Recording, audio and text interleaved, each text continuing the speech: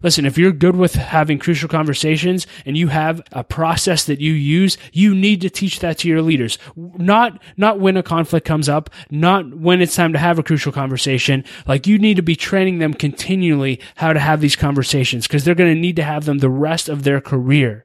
This is the L3 Leadership Podcast, episode number 168. What's up, everyone, and welcome to another edition of the L3 Leadership Podcast. My name is Doug Smith, and I'm the founder of L3 Leadership. We are a leadership development company devoted to helping you become the best leader that you can be. In this episode, you're going to get to hear part 2 of a 2-part series that I'm doing on developing yourself and the leaders around you. If you weren't able to listen to part 1, that's okay. You don't need to listen to it in order to listen to this episode. But if you do want to go back, you can listen to part 1 in episode number 164. Before we jump into the episode, just a few announcements. I want to let you guys know that we recently introduced L3 Leadership membership. That's right, you can now become a member of L3 Leadership. You might say to me, well, Doug, why become a member? Because I believe every leader needs a group of leaders to go through life with that will encourage them, hold them accountable to their goals, and help them reach their potential. At L3 Leadership, we've developed a community of leaders that will help you do just that. As a member, you'll get access to our community of leaders. You'll have the ability to join a mastermind group, which I believe is absolutely critical to your success. You'll get access to extra resources, content, and a member-only forum on our member-only website. Membership's only $25 a month, and you can sign up at l3leadership.org/membership. I also want to let you guys know about an amazing new leadership conference that's coming up called the Future Forward Conference. It's being held on October 24th through the 26th at Amplify Church in Pittsburgh, and it is a leadership conference for church leaders and their staff, and it's led by Amplify senior pastor, my friend Lee Kreitcher. I've had Lee speak at one of our events, and I've interviewed him for this podcast. He is a phenomenal leader, and what him and his leadership team have been able to do at their church has been nothing short of amazing. And so you need to sit under their leadership. I encourage you to check out the conference and check out all the great work that Amplify Church is doing. To learn more about the conference, go to futureforwardconference.com. With all that being said, let's jump right into the lesson, and I'll be back at the end with a few announcements. Hey everyone, today I'd like to talk to you on the subject developing yourself and the leaders around you. This is part 2 of a 2-part series that I'm doing. If you missed part 1, you can go back and listen to that in episode number 164, but it's not necessary that you listen to that in order to get value out of today's lesson. So with that being said, let's dive right into the content. Most of today's content focuses on developing others. So the first principle I want you to know is this: you need to give the leaders around you responsibilities you don't think they're ready for yet. Give leaders around you responsibilities you don't think they're ready for yet. I remember when I started L3 Leadership, I had no idea what I was doing. I've never started a business before. I don't know how to grow a business. I don't know how to do so many things. And I would meet with successful entrepreneurs and I'd say, hey, can you tell me what I need to know to be successful? And oftentimes the response they would give me, which annoyed me, was, Doug, you're a smart guy. You'll figure it out. Doug, you're a smart guy. You'll figure it out. And I'm like, it'd be a lot easier to figure out if you just told me. But they never tell me, and they just said that. But fast forward a few years, I'm finally getting it. I'm figuring it out. I remember when I became the major gift officer at Light of Life Rescue Mission. I didn't know anything about fundraising. They just came to me and they said, we think you're good with people. We think you could be really good at fundraising. Why don't you try this out? We want to make you the major gift officer. They gave me 1 day of training and fed me to the wolves. And I had to figure it out. And I was 26 years old, and I had to figure out how to meet with major donors, how to ask them for money, and it's gone well, but it was something that I had to figure out very, very quickly. And here's what I want you to know. The leaders that report to you, they can figure out whatever you hand off to them. I was recently interviewing a woman named Liz Wiseman, and she worked for Oracle when she was very young, and she was 24 years old, and the executives at Oracle came to her and said, Liz, we want you to create Oracle University. And they gave her the vision for it. Well, she had no idea what to do. She was 24 years old. She actually joked in the interview. She said, I wouldn't let a 24-year-old drive my car now. But they gave me an opportunity to do this. She actually ended up killing it. She grew Oracle University. She crushed it in year 1. And they said, this has been so successful here in San Francisco. Now we want you to go global. And we want you to figure that out. And you know what? She figured it out. And I just want to say this, leaders, let your people surprise you. Let your people surprise you and teach them to be resourceful. They're smart enough and they can figure it out. I saw on Instagram the other day this hilarious little quote. It said, "I never knew that so much of my adult life would simply be Googling stuff." I mean, isn't that true? We have Google at our fingertips. And how many times a day do you say, "I have no idea how to do this. I wonder how to do it." Well, I'll just look it up on Google. Let your people surprise you. Let them surprise you by giving them responsibility that you don't think they're ready for yet. The second principle is this: focus on results, not FaceTime. Focus on results, not FaceTime. That's something Sheryl Sandberg, the CEO of Facebook, said recently in an interview that I was watching with her. And she talked about how there were people that they only had to work, 20 or 30 hours a week, and they were able to produce extraordinary results for the organization. And so as a result, they got a ton of freedom. And so they didn't have to work as many hours as everyone else worked. And people started complaining to Sheryl, and they'd say, "Hey, how come so-and-so doesn't have to work as many hours? Or how come so-and-so doesn't have to be in the office as much as we do?" And Sheryl said, if you can produce the same amount of results that they produce in the time that they're here, you can have the same kind of freedom. And listen, I just want to tell you, leaders, if your people produce, give them freedom. What if a leader in your organization could produce more than you expected in less than a 40-hour work week? What if you unleashed them and gave them the freedom they needed?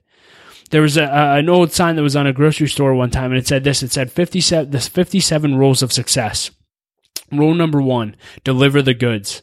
Rule number 2, the other 56 don't matter. And I love that. If your people produce the goods, if they deliver the goods, give them freedom. There's a great book out called Work Rules, and it's by Google's old HR director. That certainly wasn't his actual title, but that's what he did. And he wrote a book about how Google works. And here's some of the things that he said in the book. He said the number one mistake organizations make is that they fail to trust their people. He said productivity, wages, and freedom go up when things are self-run, and cost goes down. Freedom, productivity, and wages go down in a controlled environment, and cost goes up. He said, if you're a leader, give your people more freedom than you're comfortable with. And if you're not uncomfortable, you're not doing it right. Focus on results, not FaceTime. The next principle is this: teach your leaders to find their identity in the right things. Teach your leaders to find their identity in the right things. C.S. Lewis said, if your identity or happiness is in anything that you can lose, you're in danger of a crisis. And all too often, I see leaders finding all of their identity and all of their happiness in the organization that they work for and what they've accomplished and what their title is and what people think of them. And those are all things that you can lose very, very quickly. And you might be listening to this and say, well, that's not me. I don't find my identity in those things. But have you ever lost them? Because too often I found that you don't know what your value's in until you lose that thing. For me, I was 26 years old and I was working in a big church. And if you would have asked me if my identity and worth and value was in the fact that I worked at a big church, I would have said absolutely not.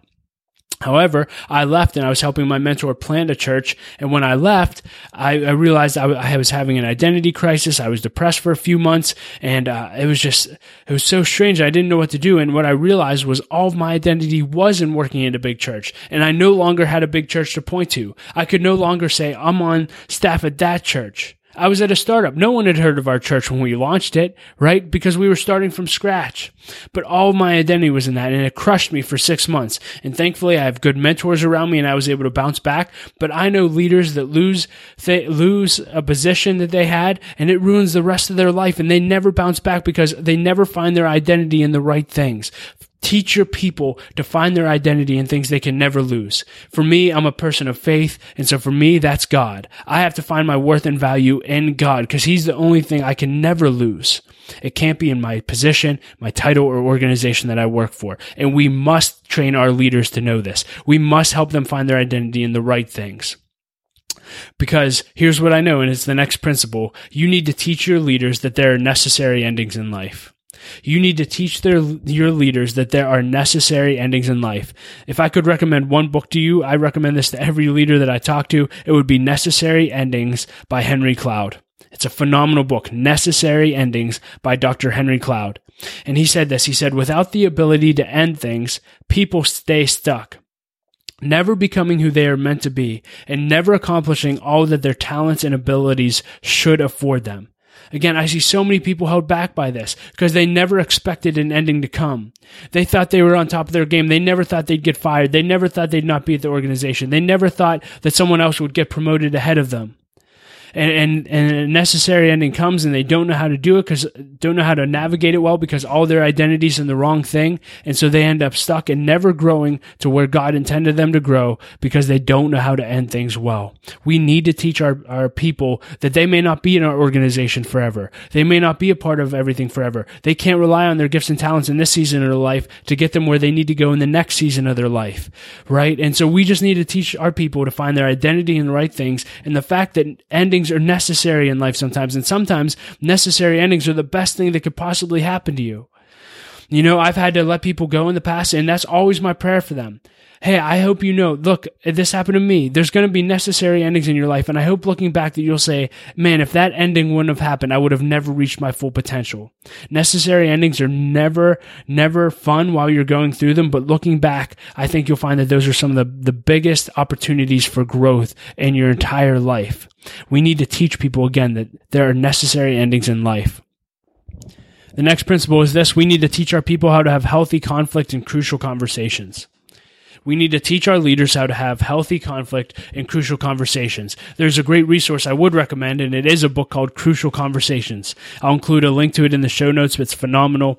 You'll want to read it. But listen, in life, there's some people who are very comfortable with conflict. There's others who are not. But whether or not I don't want to say people enjoy it, but whether or not you're comfortable or not, you need to learn how to have crucial conversations. And it's a skill that you can develop, and you need to continue to develop throughout the rest of your leadership journey. Because crucial conversations happen all the time. For me personally, I was someone who was not comfortable at all with crucial conversations, was not comfortable with conflict at all. So as a result, I was the king of gossip. I mean, I'm just telling on myself here. I was the go-to for gossip, and people would come to me and they'd say, I can't believe this is wrong with the organization, and this is wrong with that leader, and this is wrong with that leader. And I actually enjoyed the fact that people would come to me and I'd smile and I'd say, yeah, you're absolutely right. That's horrible. I can't believe that either. It's crazy. But let's not do anything. Let's just feel good that we're complaining about it. That used to be me. And so I had an experience, and my boss gave me permission to share this story because it involves her. And I'll preface this by saying my boss and I have a wonderful relationship now. But at the time we didn't, because I didn't know how to have crucial conversations. And so I had some frustrations building with my boss, but I was afraid to confront her about them. And so I would hold them in and hold them in and hold them in. And so one day I had the opportunity to do a 360-degree review on my boss. And I thought, here's my chance to actually show how I feel and say what I'm thinking. And so I wrote down a nasty 360-degree review, and it went very, very bad. And long story short, my boss read everything that I wrote, and I had to own up to everything that I wrote. Initially, I did not think I was going to have to, but I did. And man, we had a hard conversation, and there were a lot of tears and a lot of conflict, but out of that, I actually learned how to have crucial conversations. And for me, there's a tool called the conversation wheel. If you're interested in it, I could talk to you about it, but there's a wheel that actually walks you through how to have healthy conversations. And basically what I did is I wrote out my entire conversation that I wanted to have with my boss, everything that I was feeling, you walk through this whole process, but I journaled out the entire conversation. Then I met with my boss and I said, hey, I'm going to share with you everything that's in my heart. I wrote it down. If you can just listen while I talk, and then I want you to repeat back to me what I said so I can know you have proper context and didn't take anything out of context. And after you repeat it, I want to discuss it. And we ended up having a wonderful conversation. Everything that I was complaining and frustrated about pretty much went away. And from that point on, we've basically been able to have great conversations, great conflict, and it's been wonderful. And it was such a huge source of growth for me. And so now I'm no longer the king of gossip. When people come to me now complaining about something in our organization or about a certain leader, I just say, hey, what are you going to do about it? Are you going to talk to that person about it? You need to. And hey, if you need help having that conversation, let me show you my process for having hard conversations. And I walk them through it. Listen, if you're good with having crucial conversations and you have a process that you use, you need to teach that to your leaders. Not when a conflict comes up, not when it's time to have a crucial conversation. Like, you need to be training them continually how to have these conversations, because they're going to need to have them the rest of their career. And I wish I would have learned this in an early age. I wish I wouldn't have spent 10 years of my life just holding frustration in and not being able to express it and just end up being the king of gossip. I wasted 10 years when I could have learned a simple process that I now use every day. We need to teach our people how to have crucial conversations. The next principle is that you need to teach your leaders to self-evaluate. You need to teach your leaders to self-evaluate. In one of the organizations that I work at, we do self-evaluations all the time, and the process we used was actually developed by an organization that we partner with called Grace Network International, based out of Oregon. And if you're interested in connecting with them, I'll include a link in the show notes. I highly encourage you to connect with them. This has been a huge source of growth for me personally, and I know everyone else on staff who has gone through the self-evaluation process has been impacted in a huge way as well. But all it is when you either make a decision or you make a choice or you have a choice to make, you go through the sheet of paper with multiple questions on it and you reflect on the decision that you made or you're going to make, and then essentially you sit down with your team or some of your coworkers and you work through the worksheet. You tell them all the answers to the questions that you reflected on, and then you allow them to ask you questions. So it allows you to self-evaluate and evaluate the decision that you made and why you made it, or the decision that you're about to make and why you're going to make it. And it's absolutely wonderful. And the questions are, what did I choose to do? What did I want? What was I thinking? What were the results of my choice? How did my choice affect the community or the environment? If you're a faith-based person, what does trusting God look like in this situation? And then what is my plan to change? Now, my question to you is, that seems like a pretty simple process, but what if you went through those questions before, after every decision that you made, or before every decision that you're going to make? It would cause you to be self-reflective around those things. And I'm telling you, you get so much more insight. And not only when you reflect on the answers that you wrote, but you also give an opportunity for your staff to ask questions so you go deeper and give feedback. It's a wonderful thing. So again, if you want more information, please email me at dougsmith@l3leadership.org. I'd be glad to connect you with Grace Network International, but you need to teach your people to self-evaluate. It will be a game changer for you. The next principle is one that I talk about often, but you need to grow your team's character. You need to grow your team's character. I say it often, but the most important development really is character development. Tom Peters said there is no such thing as a minor lapse in integrity. I love that. There is no such thing as a minor lapse in integrity.